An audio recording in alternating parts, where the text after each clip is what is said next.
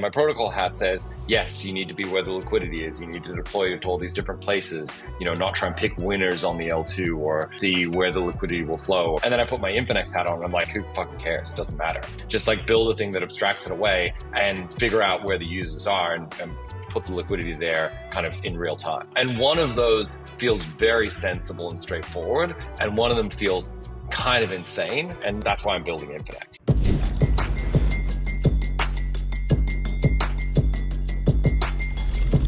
What's up, everybody? Welcome to another episode of Lightspeed. Today, we are joined by Kain, Warwick, the founder of Synthetix. Kain, welcome to the show.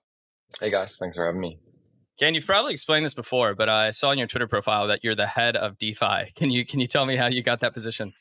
It's kind of a dumb meme. There was an article that was written that I think quoted a few people, and I was one of them. And somehow they quoted me as the head of DeFi, and so from there, I thought it was a funny meme, so I stuck it in my Twitter profile. I think I saw one with you being the head of agriculture as well. Oh yeah, the father of modern agriculture. So that goes back to the old yield farming days, pre DeFi summer. So this idea of basically changing the way we farm in the world. Beautiful. Those are two good names to have. It's much more fun than just like founder or CEO. If you're from the Ethereum community, you definitely know who Kain is. If you're from Solana or another, like maybe you don't, but it's about time you do. So I'm glad you're tuning into the show with Kain. Kain's an OG in the space. It first founded Haven. I think that launched basically in 2018, which then transformed into Synthetix, which is live. And today it's a derivatives platform where there's a big focus on perps right now, but it's also becoming a liquidity layer for other synthetic protocols to be built on top. Kain, you've been in the space for a really long time, been reading your writings. Some people would say that you were an ETH maxi. I'm not saying you claim yourself as that, but it looks like you're becoming a user experience maxi even more than that. Like the focus is on user experience over everything else. What has kind of changed over that time? And why do you say now is the time that we need to focus on that? Yeah, I'm definitely still an ETH maxi. I would say that's true. So, the thing that has changed, I think, over the last couple of years is we went through this inflection point, leading up to DeFi summer, where all of a sudden people realized that DeFi was working. There were a bunch of interesting projects that had deployed contracts onto Ethereum. And there was a whole bunch of interesting things that were happening and being built. And you could interact with those things. It wasn't like the ICO days where, the only sort of value proposition was just like dumping money into, a treasury somehow, right? Buying tokens via an ICO. And so I think that there were a lot of people in the space who were caught by surprise by that. And when DeFi summer happened, people were like, oh, wow, there's all this activity going on, right? The problem was that when we sort of hit like March 2020, we got to a point where, the kind of flash crash showed that we had some issues in terms of scaling, that, there were a lot of different things that were now connected. Composability, is a double-edged sword. All of these different contracts were connected to each other. So you had, flash loans in Aave and, things in Compound and people arbitraging between those two and, maker positions and, all of these different things that were going on. And so the first kind of indication that I think we were going to have issues scaling was March 2020. And then it just got worse from there. And so by the time we got to the end of DeFi summer, it was like, what are we doing here, right? Like, this is not going to work. We can only accommodate a really small group of users. And so that was where I think a big focus shifted towards layer 2 scaling. The L2 roadmap of Ethereum became a bit of a thing. And this idea of like Ethereum as a settlement layer, where you stored data and sort of executing transactions, became a bit of a thing. And so I think that we spent a lot of time between, DeFi summer in 2020 and today building out the scaling solutions and building out all of this infrastructure to be able to support, the second wave of DeFi, if you will. And I think that we're finally here. I think we now have demonstrated pretty credibly that layer 2s are working. There's a whole bunch of things you can do on them that you couldn't do on L1. And now it's time to actually take those things that we've built over the last few years and bring them to, the users, meet the users where they live.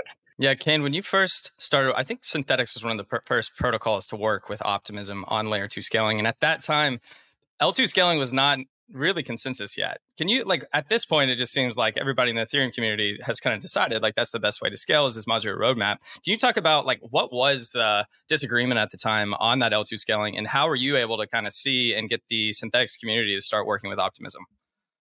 So I think that in the Ethereum community, there had been a number of proposals for how to scale Ethereum, right? State channel, all kinds of things, right? That have been going on for years, right? And there was also this transition to proof of stake that was, planned. And so, I remember watching Vitalik talk in 2017 and, being like, we're 6 months away from, the merge basically. Obviously it took a lot longer than that. Right. And so I think we had this problem where it was unclear what the solution was, but it was, this growing issue. Right. And there were alternatives out there, right? Like Solana, at that time, Near, even some of the other alto ones that weren't necessarily going for scaling like Polkadot or Cosmos, but were going for like a sharded approach or, these different, chains that were kind of interconnected, et cetera. So there were all these different things, and it wasn't really clear what Ethereum's solution was going to be. And I think that there had been, again, a lot of confusion due to the roadmap changing over the years, right? We saw the Unipig demo, and it just clicked for me. I was like, no, this is the thing. Like, finally, this is clearly the thing. And so, the community got really excited about that. We started talking to Optimism. They were looking for a project that had a complex smart contract suite that they could work with to, basically bed down the network and figure out what was needed to actually get this into production. And so it was a very powerful symbiotic relationship between us and Optimism because, they were coming from, at the time, a very theoretical standpoint about how to do this. And we were coming from a very practical standpoint of running a project on L1 and needing to, solve some immediate problems. So I think the combination of those two things, got us to a really good place, but it did take a long time. It's taken, a couple of years to kind of get to this point. So there are other teams. So, for example, DYDX probably the most notable, which chose to go on Cosmos and do their own app chain. I'm sure you saw Rune's announcement of Maker forking the SVM as well and maybe doing their own app chain for some of the parts. So it does seem like maybe some of the earlier DeFi folks are also interested in the app chain thesis, but it seems like you went with kind of L2s. I guess, for maybe other DeFi founders who are thinking about this, what made you choose L2s over app chains? Just how do you think about this in general? Yeah, there was an interesting debate between myself and Antonio a couple of years ago about this idea of composability versus, scaling or, a siloed app chain sort of thing. And, this is in relation to Starkware at the time, right? So DYDX had chosen Starkware, and I said, look, I think Optimism is going to be a better place to be because you're going to have all of these other contracts, and other protocols like Aave and Compound and things like that that will be, on these networks. And composability is the secret sauce. Now, the reality is that I think as a perps platform, you can actually get away with not, having composability. You can be a bit siloed. And so I think, in hindsight, DYDX kind of won that one, and they were able to scale up faster than synthetics. But I do think now that we've caught up and the execution engine is sort of, feature parity between DYDX and us. And I would argue even between, us and centralized exchanges. Now it's a question of, is that composability actually valuable? That other property that we have versus going to a pure app chain. Yeah, when you were talking about composability, I think this was a tweet you had the other day. You mentioned DYDX, and you said, actually, right now, at least, it's their UX and token incentives that have probably won out. And that's one thing that's led to Infinex, which is a new project that you're working on that's going to leverage Synthetics protocol. Can you give a high level of what Synthetics is and why Infinex is something that's needed, you think, to actually get to that level where DEXs can compete with centralized exchanges?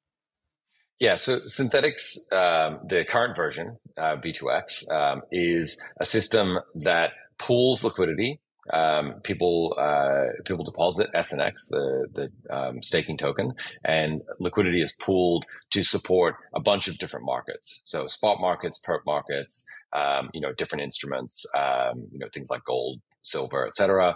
And then obviously a bunch of cryptocurrencies. So basically, it's a trading engine. It lets people trade, and then we've got a number of different approaches to enabling that liquidity to support trading. So one of them is perps. So we have a specific module that kind of connects to that liquidity and enables leverage trading.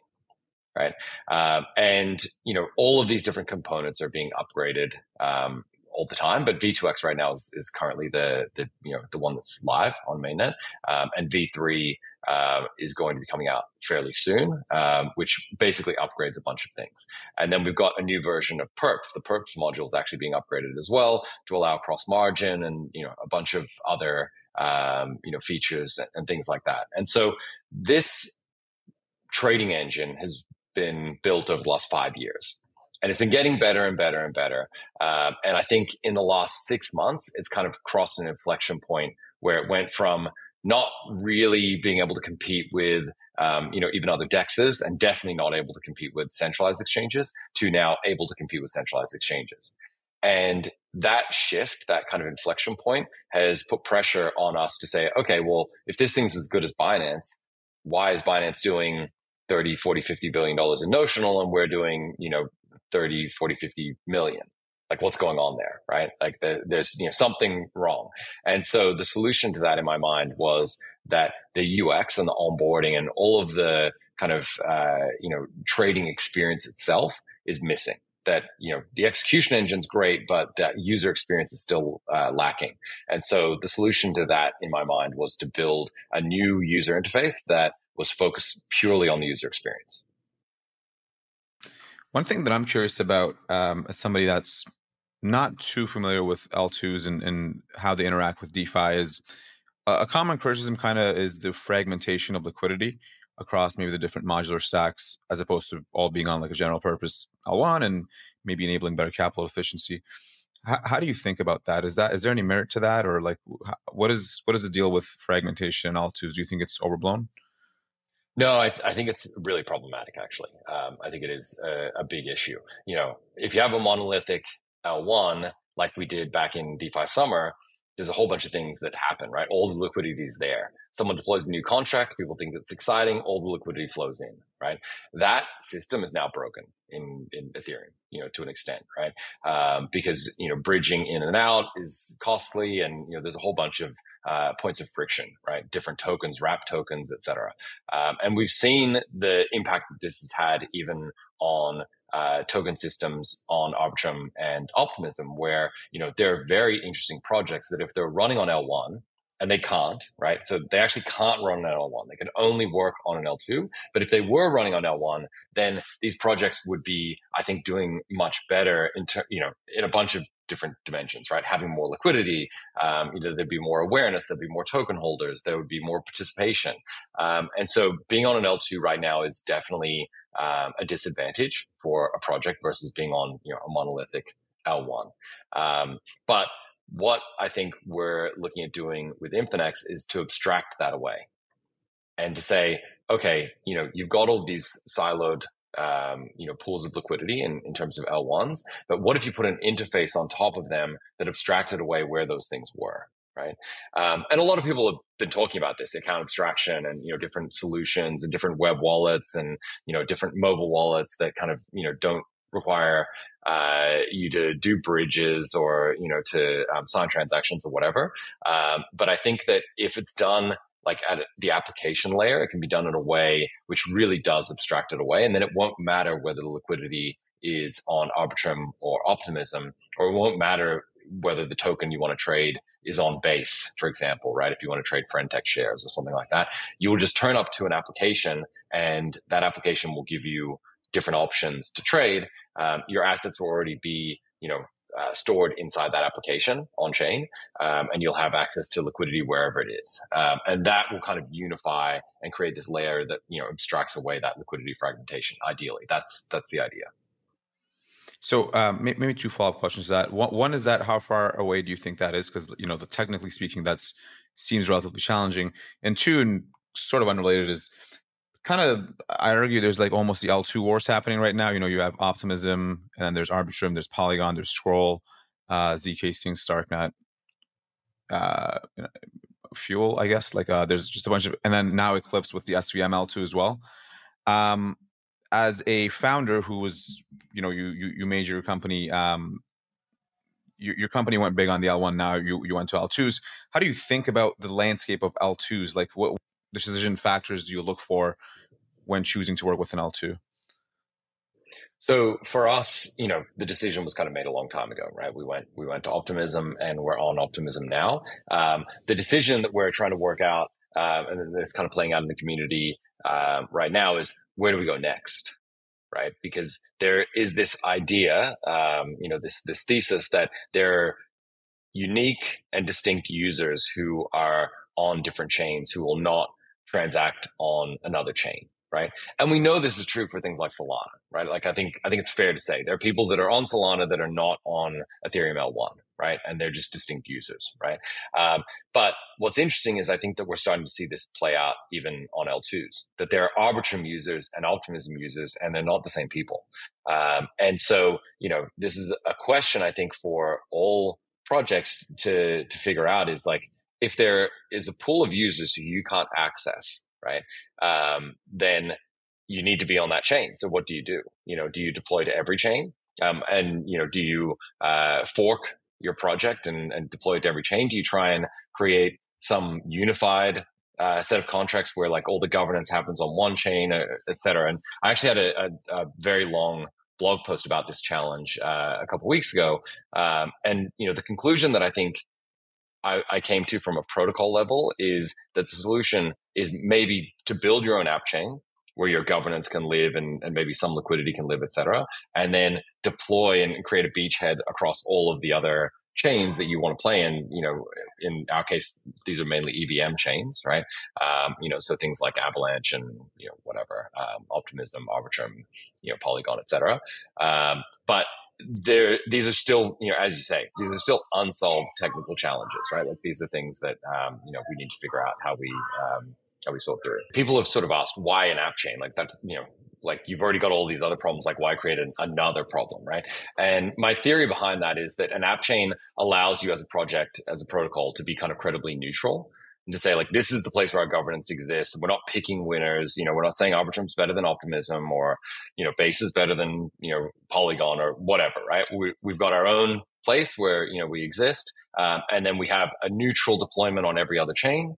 And wherever there is demand, liquidity can flow, right? And so, on Polygon, people can deposit ETH, or on Avalanche, they could, theoretically, deposit the native token there, right? Or any other EVM chain that could go for. It's not clear that is a sensible thing to me, right? Like it might be the thing we're forced into, but to Mert's question earlier, like, is this the problem of fragmentation of liquidity? Like, yeah, that problem doesn't exist if you just have a monolithic L1, right? There's no other places to go. You just go to that place, you focus on that community. Now, you could argue that, okay, even if you have a monolithic L1 and, let's say it's Ethereum L1 and Solana and Cosmos, let's say there's three, right? You still kind of have this problem, and you still need to think through, okay, well, where do we deploy? But given how hard it is to connect those chains, it kind of forces you into a decision of just deploying a distinct instance, right? And saying, let this operate over here.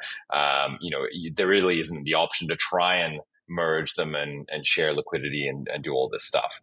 Whereas I think there is a bit of pressure to kind of try and do that on L2s and merge them. But I think that there's another solution, which is Infinex, right? Like Infinex is a different pathway of solving the same problem. So, one thing that I think I've asked every DeFi founder so far is, so you talked about kind of going to where the users and where the liquidity, where the users are and liquidity is. One thing that I find interesting is like for a perp exchange, you don't actually need, like you can kind of be in an island like the UIDX to some extent. And one question I always ask is, to what extent do you want to be chasing or expanding to where the users are, which are crypto native users? And then how do you contrast that with onboarding new people onto crypto who probably won't care which chain you're on, but just want that user experience and experience what crypto has to offer? Like, how do you think about that? Yeah, so I was actually talking to a good friend of mine who is another OG in the space, and I thought that this was like trivially obvious, right? Like we were having this conversation. He was like, I don't really get this whole idea of like trying to abstract it away. Like, why are you doing this, right?" And I was kind of looking at him like, "What do you mean?" And so I walked him through my reasoning, and all of a sudden it clicked for him. And I think some of us, unfortunately, are like so DeFi pilled, and we've just been living in this DeFi land for so long that like the other non-DeFi users we don't think about. And so here's how I think about it. I think each cycle you have new users coming into the space, right? And those new users found out about crypto from someone, right? I'm sure in a year's time, Mert will be getting a bunch of DMs from people being like, "Hey, is crypto back? Like, what do I do? Where do I go?" Right? And they have some person in their network that they trust or whatever. And they say, "Tell me what to do." Right?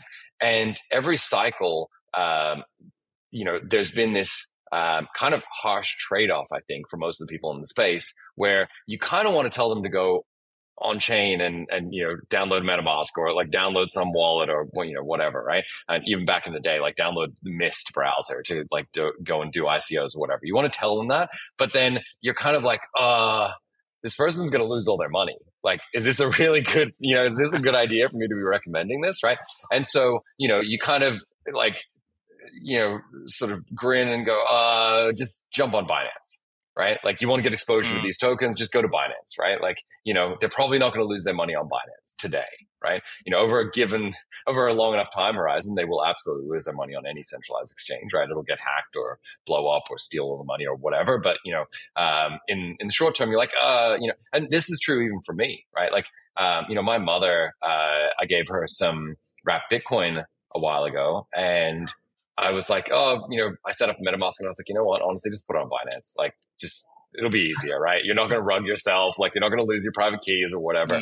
And so the big question is, when these new users start showing up, where do they flow through to? Do they flow on chain, or do they flow into centralized databases like Binance, et cetera? And the thing that I think we have not been able to achieve 15 years into this crypto experiment is, when that influx of new users happens, that we are capturing even a meaningful percentage of them to bring them on chain, to use crypto tech to engage with crypto. It's kind of insane that we're still using Web 2 tech. We're still using databases and closed source software and proprietary systems to interact with crypto. And that's where the majority of people do. And the obvious answer to why that is the case is because of usability. Risk and safety and usability and all of these different things, user friction, onboarding friction. And so this is where, again, the solution that I see is for a DeFi application that uses DeFi for the execution engine, but abstracts away all the complexity and lets people on board. And so my hope is that next cycle, when people are turning up, that, you guys are like, actually, instead of going to Binance, go to Infinex. Because they can't rug you, right? You can onboard easily. You put a username and password in and an email in. If they lose their password or they lose their email, they lose something, this social recovery system, right? They can recover their funds. They don't need to worry about someone stealing the funds. It's transparent. The funds are on chain. They're still on chain, and they can do all the things they want to do. They can trade all of the different assets they want to trade. We've got a bunch of different markets. They can trade leverage if they want, but it's a much safer solution to be using. And this is just something that has not existed, right? Like in 2017, it was like, go use IDEX, right? Or even the last cycle, like go and use Uniswap, right? And how many people got, or NFTs, right? Like NFTs are an even better example, because centralized exchanges never really got much of a foothold. How many people lost their NFTs because centralized exchanges didn't integrate NFTs? If centralized exchanges had integrated NFTs, a lot fewer people would have lost their NFTs right up until FTX collapsed. Then they would have lost a lot of them. But, there was a period where they were getting rugged left and right because, they were forced to be on chain, and they just, didn't have the knowledge, right? And some people over time, they'll get that knowledge, they'll learn, and they'll get better, and they'll understand the UX, and they'll understand the, all of that stuff, the security that they need to. But on day zero, when they first, send a DM saying, how do I get back into crypto? Sending them, into the wheat thresher of MetaMask is just not a okay thing to do, right? So we need a better, safer place to send them. Yeah, Kain, I'm curious, does that mean that your bet on like this next cycle, the users that are coming in, they're not going to be as tied to one ecosystem? Because I know you talk a lot about, including yourself, like unfortunately in crypto, we have these things called tokens, and it makes you passionate about a certain community and wanting to transact on a certain tech stack. Do you think that's going to change? Because something with Infinex, like, do you think people will still relate that back to, say, optimism? Or is the goal to just abstract that completely? And you think that's a feasible way just because the user experience is going to be so much better? Yeah, so there's another component of this, right, which is brand. Like brand trust, right? That, people go onto Binance in 2017, right? When Binance really started dominating and they had every asset that you wanted to trade, and people were, creating new accounts, or their friends were recommending going use Binance, and, crypto Twitter is talking about Binance, right? That new users who first used Binance in 2017 have a lot of brand loyalty towards Binance, right? They'll probably stay there right up until the moment when, hopefully not, but like if CZ's planning to rug them, they're not going anywhere. They're going to stay there like until, the last second, right? And the same thing was true of FTX, right? That they just stuck around way too long because there's brand loyalty. Like people are loyal to brands and they trust, the things that they know.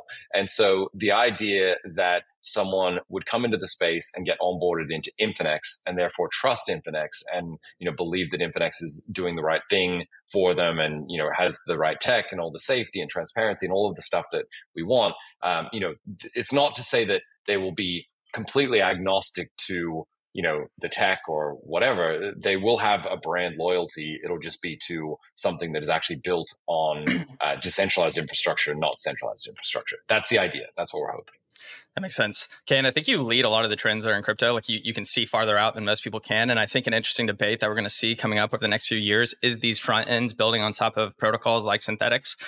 Because obviously what you're trying to do is aggregate demand in one place as great UX, but you also see some pushback or a little bit from the synthetics community itself, because you already had like a front end like Quinta. And you're going to see this because one thing you have in crypto is it's permissionless to create a front end and plug into these crypto protocols. So I'm really interested to see like what you learned from that, because once you do this, you have to learn like, okay, what are we going to do with fee splits? Because does the front end get, X% of the fees and then synthetics gets the other half? What token should you use to governance the front end? Like, what are some of these issues that you've come across, and also just how you think this is going to play out? Well, again, thinking about it from the Infinex perspective, right? Our view is that perps are the pointy end of the wedge here, right? This is how you drive the wedge in. And so, the fact that there are no new users in crypto right now, and there probably won't be for another, 6 to 12 months, right? All the users that we have are here, right? And so then you look around, you say, okay, well, all of these users, where are they, right? There's like 20 on Solana and like 50 on Ethereum and, a couple hundred on L2s. And then there's like 2 million over in Binance. And it's like, well, hang on a second. Like, who are we focused on here, right? Like, what, are we trying to cannibalize users from existing on-chain users, or are we trying to, pull people from these databases, right, and pull them out? And so, when I think about that, I'm like, this is the opportunity, right? Before new users arrive, to go and actually prove that we can credibly take on centralized exchanges. And if we can, and we can start to siphon some of those users away, then when new users show up, the people that they talk to will be using decentralized technology, not centralized technology, right? And so, for me, that's kind of the crux of it, right? Is like, how do we ensure that we are not still running in this next cycle on centralized technology, right? Like that's the thing that I'm trying to solve for. And I guess in terms of like seeing trends and seeing all of that sort of stuff, really, it just comes down to like, if you're doing hard things, right? If you're trying to like solve hard problems, the solution is rarely right in front of you. The solution's kind of far out, right? And so if you look at everything from first principles and say, okay, what are we trying to achieve? How do we get there? you kind of you're forced into, doing something that is, not necessarily available, or trying something new. And, I think Infinex, in my mind, is a big, is a huge example of this, right? Of like, okay, wait a second, we're now ready to try and go after the existing user base that we have in crypto and convert them out of centralized exchanges into decentralized tech. So I want to go a little deeper on that. So because we had Drift Protocol here from Solana, who kind of has the same vision, which is like no one should have a reason to trade on Binance in a few years. And so this theme of getting away from centralized exchanges to go into decentralized exchanges seems to be one of the core missions of DeFi. And one thing I'm interested in is, so my girlfriend's mom watches this show, okay, and she has money on Coinbase, okay, and so like if I want to sell her, like, hey, like stop using this protocol or stop using this exchange or database, use DeFi, right? Go on chain. How can I sell this to her? Like, why should she use it? Like, if you had to convince somebody to do this, what would you tell them? Right now, you can't. Like, to be totally honest, you cannot, convince. You shouldn't even try, right? If you were to try to convince your girlfriend's mother to go and use DeFi today, you would be doing her a disservice. That's just the reality, right? Because there's two things that can happen to you in crypto. You can rug yourself, or you can be rugged, right? Like, it's just trying to avoid those two things, right? And so if you send your girlfriend's mother out into DeFi, she's going to rug herself in 20 minutes, right? She's going to get phished, or she's going to, lose private keys, or she's going to, hand over a password. Something bad is going to go wrong, right? Whereas on Coinbase, right, she's pretty unlikely to be rugged. Not zero. Like, there's not zero chance she gets rugged, right? Like, it's a centralized entity and her assets are not her own when they're sitting on Coinbase, and even though they're a publicly listed company, they're in a fight with the SEC, and, who knows how that's going to come out. Like, there's bad things could happen to you by being in Coinbase, right? Ideally not. And, they're probably one of the most trustworthy exchanges out there. They're certainly, under a lot more scrutiny than most, but it's not, something bad could happen. But your girlfriend's mother's 10 or 100 times more likely to rug herself than to be rugged by Coinbase, right? And so you're actually switching her into a more dangerous situation. And so then the question is, okay, well, what is the alternative, right? Just sit on Coinbase and hope that everything's fine? No, we need to build something that is the middle ground approach, where she has the same usability, the same safety, the same, kind of ease of use, right? But is built on decentralized tech. Right. So her funds are her own. Her funds are, in a smart contract. It's transparent. You can see where they are, and she can't be rugged. Yeah. Kain, I've heard you talk about why synthetics tend to do more marketing over the last few years. And you're like, well, couldn't really say it at the time, but the product was kind of crap. Like, so I wasn't going to market it. Like, you don't market a product that's not ready to be used. But you're like, we're at that point. And really, from me and Mert's perspective, like, Solana's there as well. Like, in the last bull market, I think, at least me personally, don't think Solana probably deserved all the credit that it got. But at this point, it's actually there. We just don't have users in the space. So we need that next cycle. But we all have products that are more scalable and ready for those users. On these permissionless front ends that you're building on top, I think this is going to be a really cool trend, because I've seen that Infinex, on the profit that you make, you're going to essentially buy SNX and become an LP in the Synthetics protocol, which is essentially aligning the front end with the back end to some degree, right?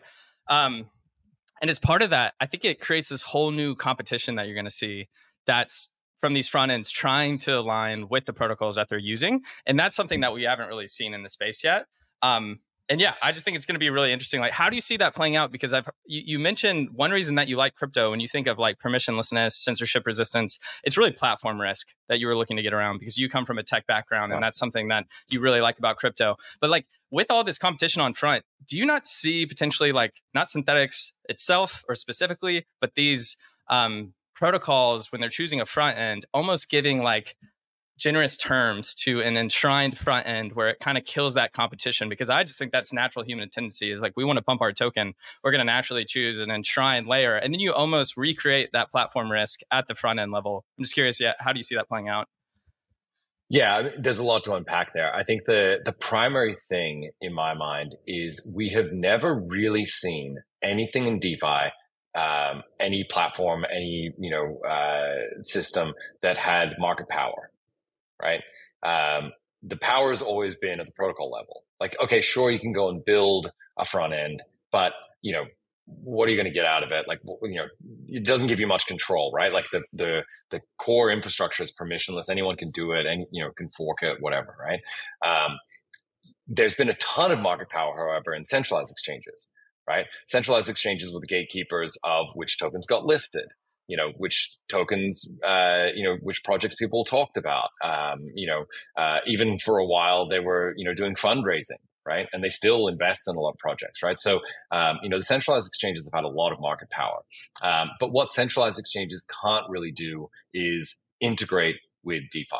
There's been a few that have kind of tried it in bits and pieces and, doing staking things or whatever, but they end up just kind of building a centralized wrapper around it. It doesn't really, utilize it.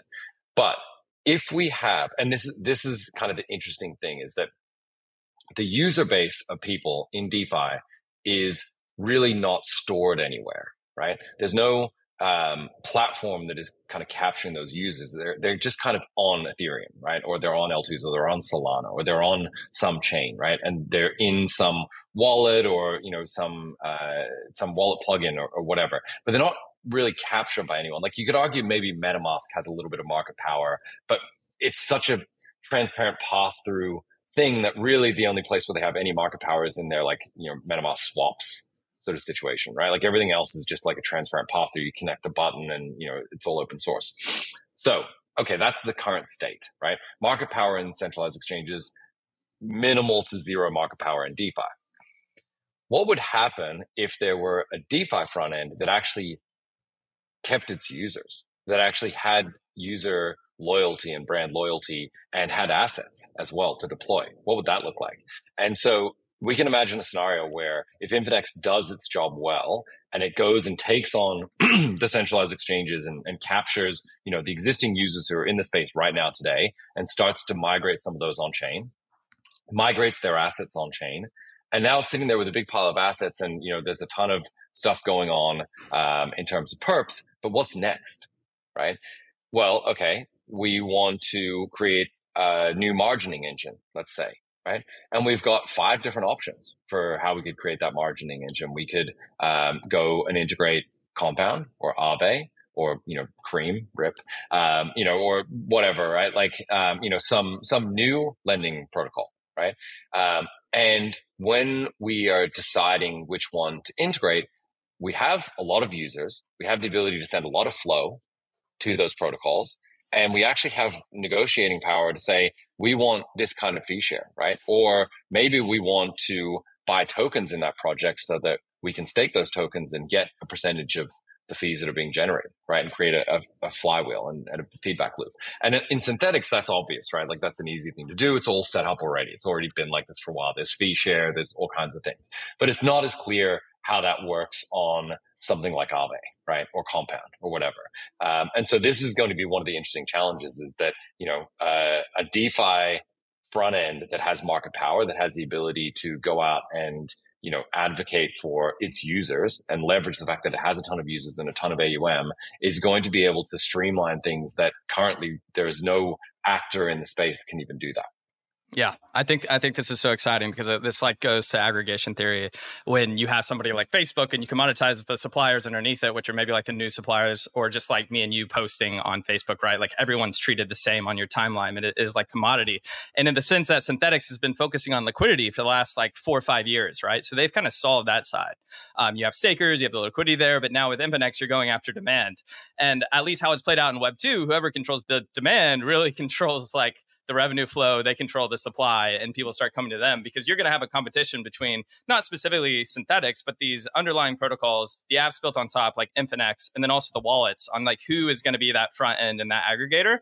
It's going to be really interesting because you already pointed it out. If Infinex or another app becomes that, you actually will have influence on the protocols underneath you and the wallets on top.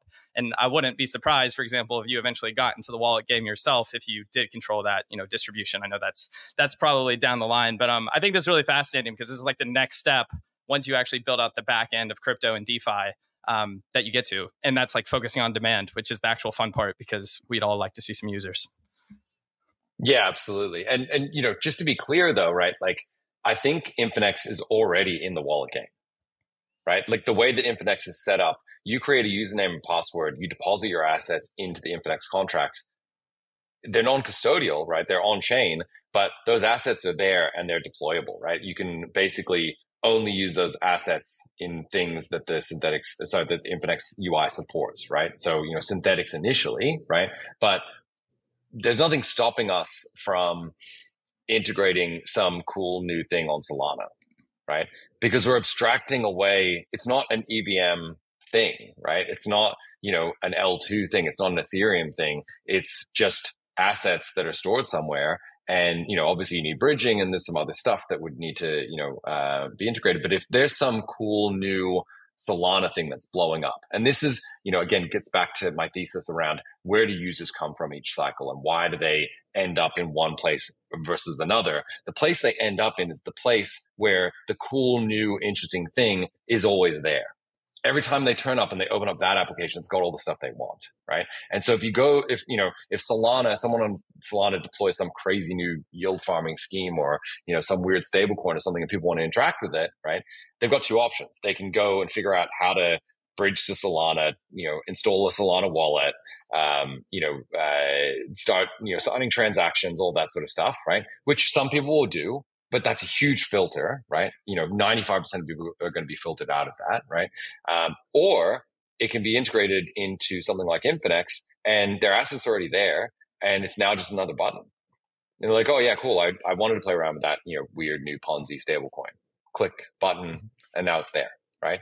And the more you reinforce that behavior, the more powerful it becomes, where I just go, well, there's some weird new thing that I just heard about on Twitter.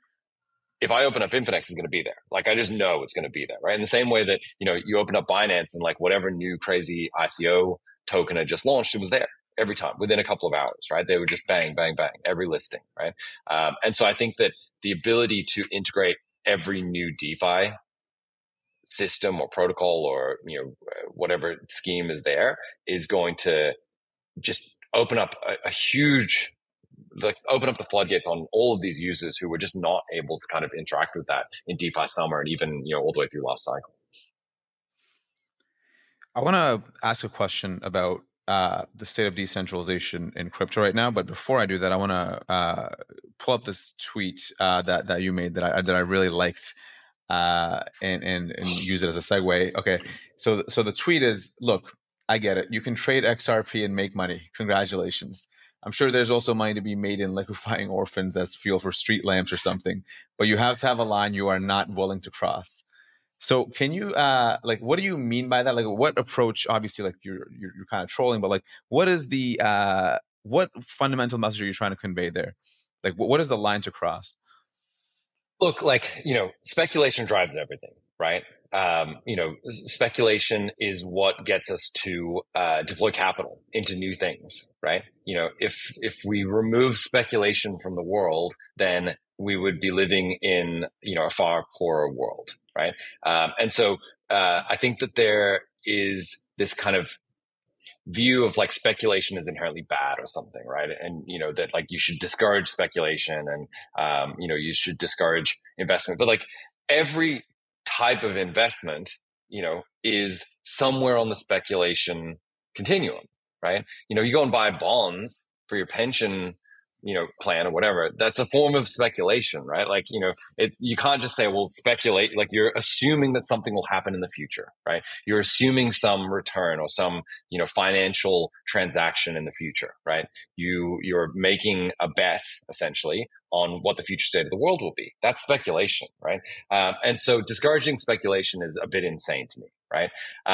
That said, there are things that I would say are probably net negative, right, in the space. And one of those things is if you have a group of people who are selling snake oil, right, and are, selling something that is clearly not real and hasn't been real for a very long time, you're by that thing happening, right, and by you participating in that form of speculation, you're creating essentially a deficit of capital that would otherwise go elsewhere.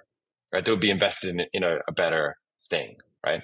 And this is where, I think that a lot of ETH maxis, right, were very negative towards Solana, right? And there's a whole bunch of reasons, right, of why that was the case. But my view was always like, look, I'm not going to support Solana. I'm supporting Ethereum. I think that's where my capital is best deployed, right? But as an experiment in the world, it is valuable.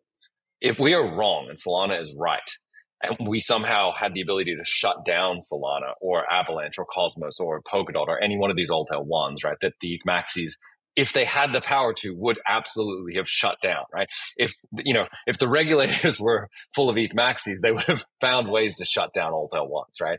For sure, right? And so, there's this idea that like, okay, speculation and these things are very valuable, but at the same time, if you participate in something like XRP, all you're doing is removing capital or allowing people to remove capital that otherwise would be reinvested into. And so you need to find a line, right? You need to find a line in terms of speculation of what you're willing to countenance and what you aren't. And for me, something like XRP is just across that line. It's just not, it's very, like in the early days, cool, fine. It wasn't clear that it was nonsense and wasn't going to work, right? But 10 years later, it's like very obviously nonsense, and any money that's invested into it is just being extracted by, a few people, and it's not coming back into the ecosystem, right? So, trying to avoid that and trying to discourage people from participating in systems like that, I think, is beneficial. Same thing with like Hex, right? Like, don't encourage Hex. Like, you could trade Hex for sure. And I'm sure a lot of people did. And they're like, no, I'm just a trader. Like, it's fine. I'm just trading this thing and, whatever. But like, it's a net negative to the ecosystem, and it's obviously so, right? And so, my view would be, don't trade Hex. Yes, you can, and you can make money or lose money or whatever. And like, it's speculation on some level. But it's also, I think, a net negative, right? And there's some things you just need to make a call that you're not going to participate in because it's not going to be beneficial for the entire ecosystem. Yeah, I think that's fair. So, okay, I completely misinterpreted that tweet. I thought it was going to be about decentralization, but it's actually about speculation. So my segue doesn't make as much sense anymore. Well, no. So I think it is, like, the reason why XRP is actually about decentralization is that it is a scam. It's not a real thing, right? Like, XRP is not a real cryptocurrency in the sense of, I don't know, I'm like Phantom. Right? Like Phantom, you could say, okay, like it's a bit centralized, there's some issues with it. The ecosystem's had some problems or whatever. I'm personally a fan of Andre, and I think, ultimately they're trying to do the right thing. And, there's been some issues with it for sure. Right. But it's not like a obvious scam, right? Like XRP is just a grift, right? It's like selling this thing that is not real, that will never work. Right. Like the idea that XRP will be used to transfer money around the world as a replacement of Swift. And I've tweeted about this as well. Like, it's just nonsense, right? Like, it's demonstrably, obviously wrong, right? And yet, the right thing to do for a startup at that point would be to say, okay, we're going to pivot away from this, right? We're going to realize that we've fucked this up and we're going to fix it, right? We're going to pivot away and we're going to try and do something else. They've got billions of dollars. That would not be hard, right? They could decide that actually this was not the right approach and we're going to shut it down, right? That's what a normal startup would do. The problem with cryptocurrencies and the ability to sell tokens is that you're not kind of forced into that, right? Because you can find unsophisticated actors who are willing to buy into your narrative, and you can keep pushing that narrative long after the reality has, kind of fallen apart. Right. And that's what XRP is at this point.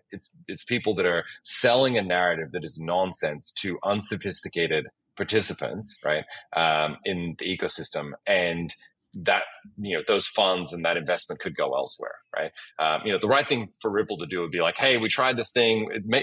I don't even think, to be really clear, I don't even think that Ripple didn't make sense in the early days of crypto. It's okay to be wrong, right? It's okay to have an idea for a thing and be like, this would make sense. We all thought that tokens were good media of exchange, right? Like we're all idiots, right? Like they're terrible, right? No one's blaming you for thinking that was, a really good idea in, 2011, 2012, right?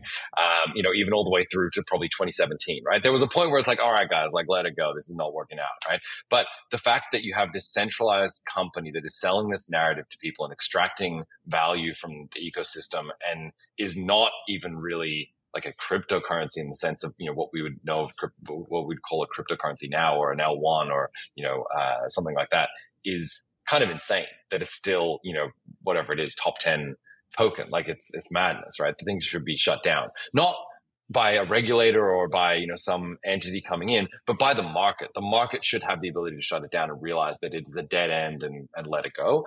And a big part of the reason for that is it's centralized.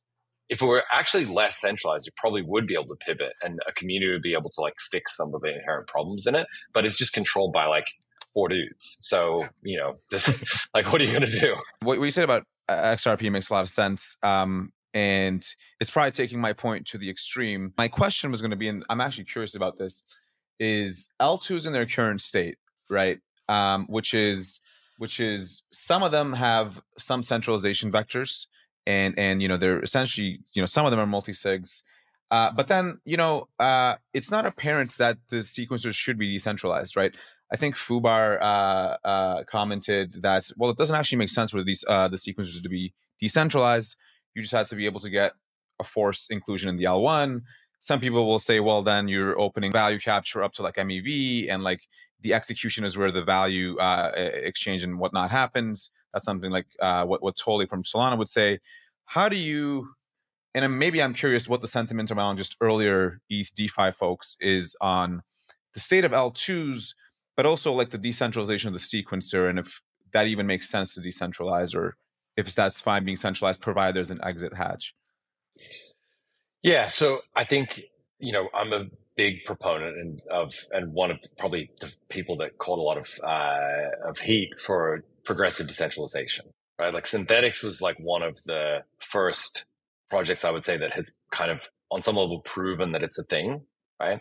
And the reason why it was so hard in the early days to convince people of progressive decentralization is there'd been so many people that had said, no, we're going to decentralize, and they never did, right? And so like it became almost this like, guilty until proven innocent sort of thing. So how are you supposed to prove yourself innocent when you're trying to start a project that's going to be centralized and going to slowly decentralize? People just write you off, right? And, a lot of people wrote off Haven.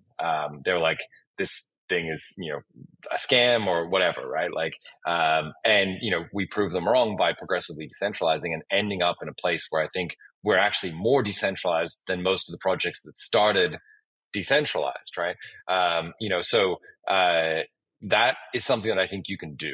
I think that it's really valuable. But when you're doing progressive decentralization, the key is that you need to be in a marketplace where there's competition, right? And so in the case of Haven, it was like, well, Haven is an experiment in this marketplace of ideas, right? If it were the only thing, then okay, that's a bit of a problem, right? If the only thing started centralized and there was no competition, that would be challenging, right? But we had other things with different approaches to decentralization, Maker, Basis, earlier things like BitShares, et cetera. There were a whole bunch of experiments that were running, right? And then later on, things that were more decentralized, like Liquidity, right? Immutable code, to their peril, right?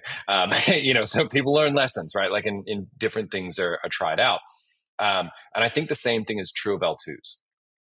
If L2s completely fail, we still have Ethereum L1, right? Like if we spend 2 years going in circles and we end up in a situation where we're like, actually L2s were not a thing, right? Which is possible. Like we could absolutely get there and be like, wow, optimistic rollups were a dumb idea and we should have just waited around and sharded Ethereum until zero knowledge proofs or something like that was available, right? Like who knows what the future might hold, right? And maybe it would have been better to just stick as a monolithic L1 and somehow increase block size or something crazy like that, right? Like we don't know, right? And so I think that the fact that we have a bunch of L2s that are all competing that are right now far more centralized than L1 is okay provided that there is a genuine effort to decentralize these things, right? And that as more value is on there and as we rely on them more, that they become more decentralized. And this is one of the reasons why I think decentralized sequencers are important. Not necessarily because there's like a practical implication, because as you say, there's an escape hatch, right? In most of these schemes where you can go and get transactions on L1. But to me, that feels like a bit of that's your absolute worst case scenario. Like we should be aspiring to something better than that. Mm-hmm. We should be aspiring to something that is on a day-to-day basis decentralized, right? And then it's not like it's completely decentralized, and if they censor you, then you can go and do this really hard, annoying thing. I mean, we saw that with Starkware, right? Where it was like, no, this is fine because you can construct your own zero knowledge proof. And then when it went down, people were like, wait, how do we do that? And everyone's like, I don't think we know how. And it's like, okay, you can theoretically do something, but if you can't practically do it, that's problematic. So my view of why I think L2s are fine to be centralized now and are much more centralized than L1 is that we've got a whole bunch of L2s that are competing and trying different things. And some will stay more centralized or some will be more decentralized. And, ultimately the market will sort it out that, you want markets to solve these problems. But that we should be aspiring to something that is, close to and reliant on the decentralization of L1, on a day-to-day basis. If that's the thing that is going to be processing, all of this economic activity. If we can't get there, then we need to find some other technology, in my mind, right? We need to be pushing that decentralization vector as much as possible. Yeah, I 100% agree with that. I think the messaging becomes hard because you want to say what you just said, Kain, which is like the honest interpretation of it. But also when you're trying to attract new users and investors, it's kind of like if you're doing a pitch to a VC, like you don't pitch to them what's happening today, you pitch to them the future. And then that causes the conflict. It's like, you're not decentralized today. Like, yes, we are. And it just causes a lot of friction in crypto that we probably don't need. But assuming that L2s are the scaling solution that Ethereum uses long-term, do you think it's going to be a parallel outcome? Like, do you think there's going to be 3 to 5? Is there going to be this thing where like every app is going to have its own roll up? Do you think, once an app like Synthetics gets big enough, do you just go into your own app chain? How do you think about that? Yeah, I mean, I tried to kind of have us coordinate on one L2, and that didn't work out very well, obviously. I pushed optimism for a long time, and we ended up with 50. So I definitely missed the mark on that one. Don't always get it right. But I think the reality is that, once you have more than one, like if we were genuinely trying to say, let's put all of our effort, like for example, if the L2 had been built by like the core devs and like the EF, and it wasn't an independent entity, and it was like, no, this is actually a core piece of infrastructure that is going to be like added on to Ethereum, which I think would have been a bad idea. We'd still be waiting for it, right? Most likely. I think that the market moves much faster than, any kind of coordination process like that. So I think we're better off. But absent some, canonical L2 that was going to be the thing, I think that, multiple L2s is probably, the situation that we need, and we kind of need to let this play out. Again, I come back to, I put my protocol hat on, right? And my protocol hat says, yes, you need to be where the liquidity is. You need to deploy it to all these different places, not try and pick winners on the L2 or, see where the liquidity will flow or whatever. And then I put my Infinex hat on and I'm like, who fucking cares? Doesn't matter, right? Just like build a thing that abstracts it away and, figure out where the users are and put the liquidity there kind of in real time. Right. And one of those feels very sensible and straightforward. And one of them feels kind of insane, and I'll let the reader kind of decide which one makes sense, right? And that's why I'm building Infinex, right? But yeah, look, just in terms of saying the quiet part out loud as well, right? I think one of the nice things about being an OG and not sort of being dependent on particular people in the ecosystem or whatever, and having some independence is I can say the quiet part out loud, right? Things that people might be concerned to say if they know they've got to go out and raise a funding round in 3 months' time, right? They don't want to piss off VCs or piss off, this chain or that chain or whatever. Luckily for me, I'm in a position where I can kind of say whatever I want. Sometimes it works out well, sometimes not so much, but. That was actually going to be my next question. So it's good that you already went there. So you obviously don't need to work anymore. You're one of the earliest people in the entire ecosystem and actually industry, certainly DeFi, but also Ethereum. So you don't need to work anymore. So maybe getting a little philosophical here, right? Yeah. Why are you still here? Like, what are you trying to accomplish? Yeah, so I tried to not work and I went insane over the course of like 18 months, right? And like when I say not work, right? Like, I had for a very long time, I was doing startups even before I got into the crypto ecosystem. And, there were times where I would work 100 plus hours a week, right?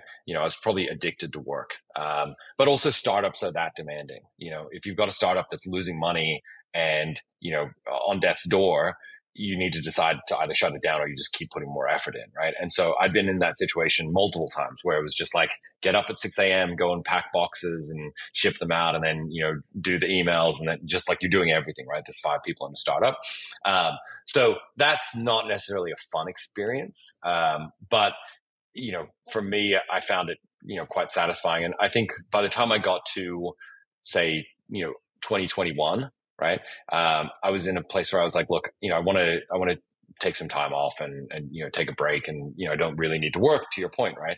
And Synthetics is now sufficiently decentralized. There's a bunch of people that are working on it. The community is coordinating things. Governance works. I had kind of dipped in and out of governance enough times to get a sense that actually governance didn't really need me. It was kind of fine on its own, and in some ways it was beneficial to not have that single point of failure there. So I got myself to a point where I was like, all right, take some time off. And it was just not good for me mentally. Like, I'm not someone that does well not being occupied. Even trying to like put time into hobbies and stuff, I needed problems to solve. And I ended up just manufacturing chaos to like keep myself, engaged in life, I think. Right. And so I took quite a bit of time, really thought about like, what am I doing? Like, what's the point of any of this stuff, right? Like, I don't need money, right? But I got to a point where I was like, there's still unsolved problems here. And while I feel very much that Synthetics is kind of delivered on its vision of creating an exchange engine that competes with centralized exchanges, which has been our goal for a long time, right? Like, we're there, right? That works.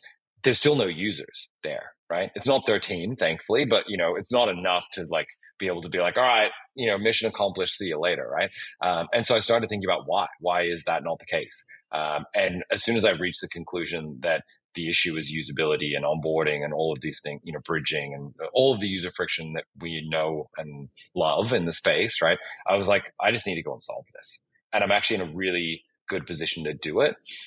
And one of the nice things about participating in a decentralized organization is anyone can do that permissionlessly. Like, me building Infinex is not reliant, other than having capital to do stuff and having cut through in the industry and being able to like talk about things and have people listen to some extent, right? Other than that, but if I didn't have any of that, I could still turn up and build Infinex, and that's kind of crazy, right? It's not like it's someone who's coming back.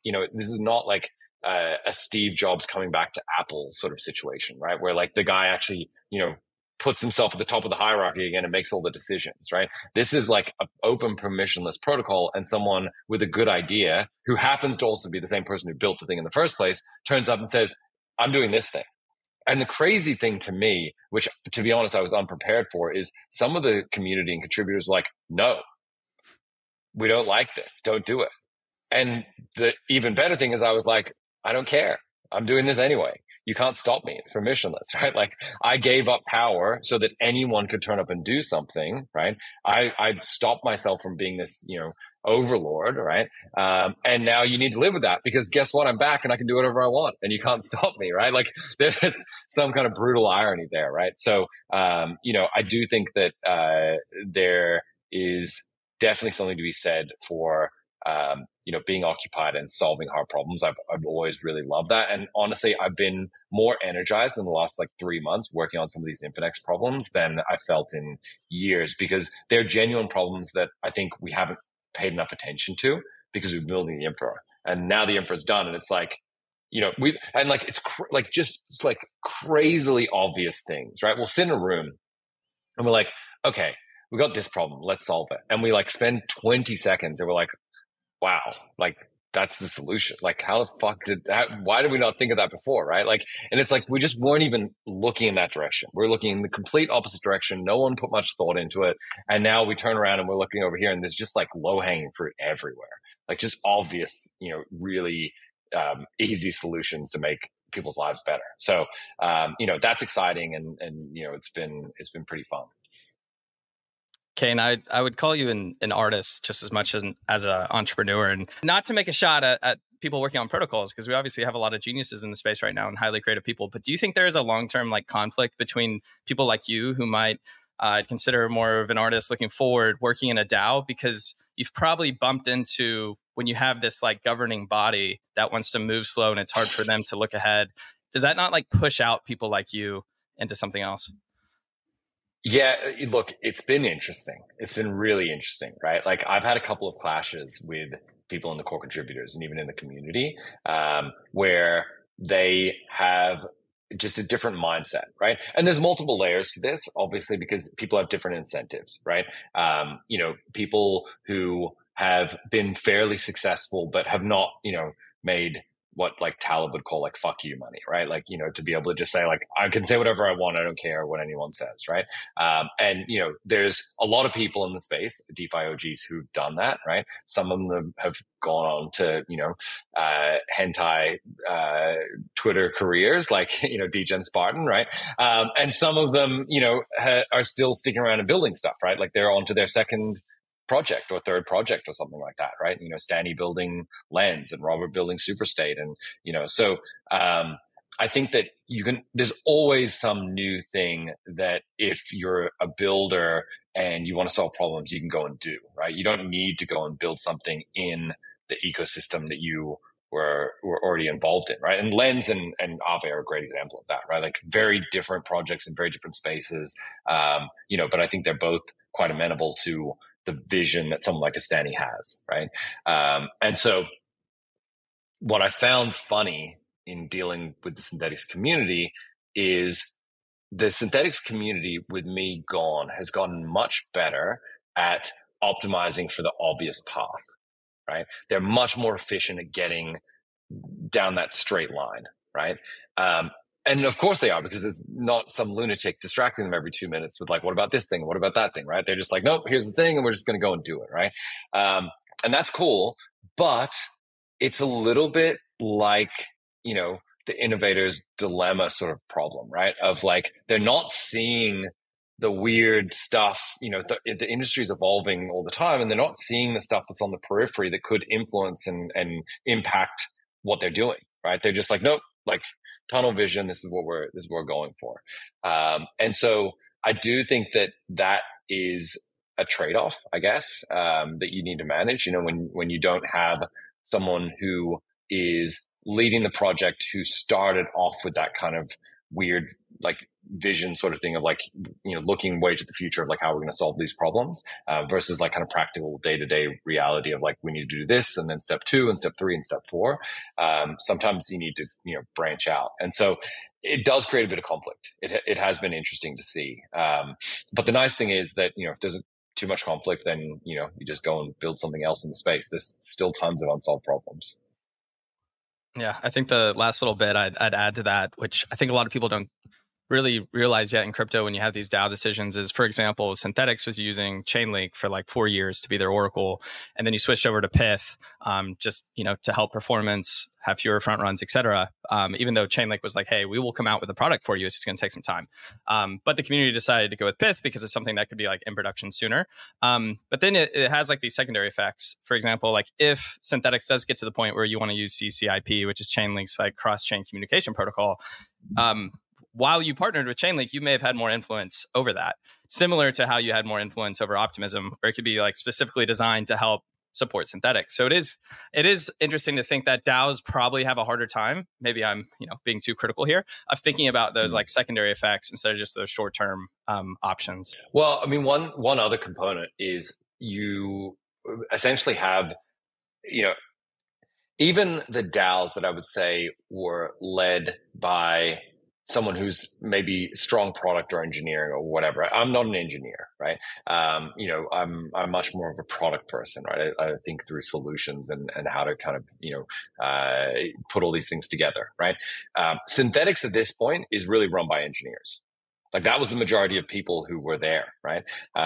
When I kind of handed over power, right? And even within the councils are, there's multiple engineers, right, within the councils, right? And, engineers have a very specific way of looking at things, right? And they've got a bunch of biases, right? And one of the big biases for engineers is if I didn't make it, then it must be a piece of shit, right? It's just a inherent bias that they have, right? And like, even when they say like, no, it's okay, I like other stuff, right? It's like, well, like, you say that, but and so one of the things that I have found quite interesting in watching the synthetics community over the last couple of years, as I've been not controlling decisions, has been to see this sort of desire to like make things internally versus using something that's off the shelf, right? And I was actually having a conversation yesterday with one of the CCs, and I said, you know what, like,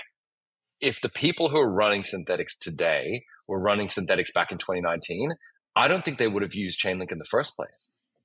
I actually think they would have doubled down and said, no, we're going to fix our internal Oracle, because we'd already built an Oracle, right? Like we built an Oracle because there weren't Oracles, so we had to build one, right? And then, there were 3 or 4 different Oracle projects that were out there at the time, Teller and, Chainlink and a couple of others, right? And we went and reviewed them all, and we came to the conclusion that, offloading this to someone else who was building a specific thing was going to be the best bet, right? And this was a bit of a leap of faith because Chainlink wasn't even live at that point, right? But we got confident that they could deliver this, and they did, and they have, and they've ended up underpinning a significant portion of DeFi activity in the industry because of it. But there was definitely a leap of faith. Like, it was not clear that this was a thing that was going to work.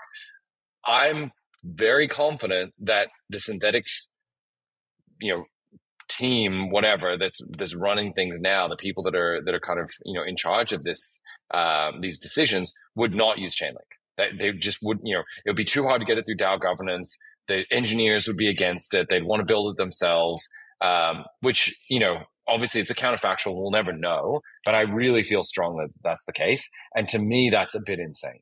That's a bit problematic and a bit worrisome, right? That like we're at a point where we're so confident in our own ability as synthetics that leveraging some external protocol, is not a good idea. All right. Well, talking about insanity, let's do a quick segment of rapid fire. Sure. I'm sure you know what it is, but just going to ask you some quick questions, answer with the first thing that comes to your mind. And then Garrett might jump in and ask them as well. All right. So first question. What do you think is the most overrated idea in crypto? Soulbound NFTs. Can you expand? Soulbound tokens. Yeah, like tokens that are locked to a specific address, right? Like this was like one of Vitalik's ideas, and it's nice to know that he does have dumb ideas every once in a while. But yeah, soulbound tokens, I think, are just like very inane and pointless. It's like the worst form of spam that you can't get out of your mailbox. Yeah, it's not. I'm not a fan. So okay, you've said you've done a lot of startups, and you're essentially going to die if you don't do startups. You kind of have that urge to just work on these problems. What is the number one lesson you've learned about startups? That you have to question assumptions. You have to continually question assumptions because humans just fall into the status quo and biases very easily. And so if you're not questioning assumptions every day, then you're going to go down the wrong path. All right, I've got to follow up on that. What is max token supply is a meme. So for example, I think at one point you wanted synthetics to only have, I think it was maybe 300 million tokens. Is that something that we just adopted from Bitcoin? Is it a meme? Is it useful? What do you think? I actually think it's defaults. Defaults are incredibly powerful. And in the ERC20 contract, the first thing it says to you is, how many tokens do you want? And so the default is that you have to answer that question, right? If that wasn't there, if it was like, some function that you could import or some interface, right? And you didn't have to put a static number in there, then I think it would have opened up a lot more experimentation. And it eventually did. We eventually got there. But, the standard contract and the default is really powerful. And so the default was, how many tokens? Will decentralized stablecoins ever work? Yes, absolutely. What vertical other than DeFi are you most bullish on in crypto? In crypto, I think weird bonding curve games. I've been waiting for bonding curves to make a comeback for a while, and I think that people underestimate how powerful an incentive mechanism bonding curves are. And what do you think is the worst or maybe most overrated vertical in crypto that doesn't really hold that much weight? Right now, sadly, music NFTs, because I'm a musician, and I think that they're like overhyped and they're not, it's a solution looking for a problem. I would love to see something, in the music crypto thing that works, but so far I think it's been not that interesting. What's something you've turned your mind on completely since you've started in crypto? Oh God, there's so many things. I would say using tokens as payment mechanisms. The idea that using tokens as money, right? Like stable coins are just a much more obvious and better solution. I think the other thing that probably a better one is real world assets. I came into crypto thinking that real world assets are a really good idea. And within 20 minutes, I was like, actually, this is nonsense. And now I've come back full circle and I'm like, actually, real world assets are a good idea. What is your most controversial opinion, do you think, that you're absolutely convinced is right? I'm a strong determinist, so I believe that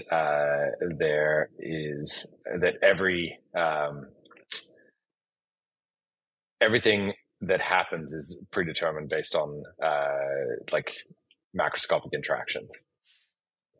If you had to pick one crypto application other than DeFi to use to get everyday people to start using crypto, what would that app be?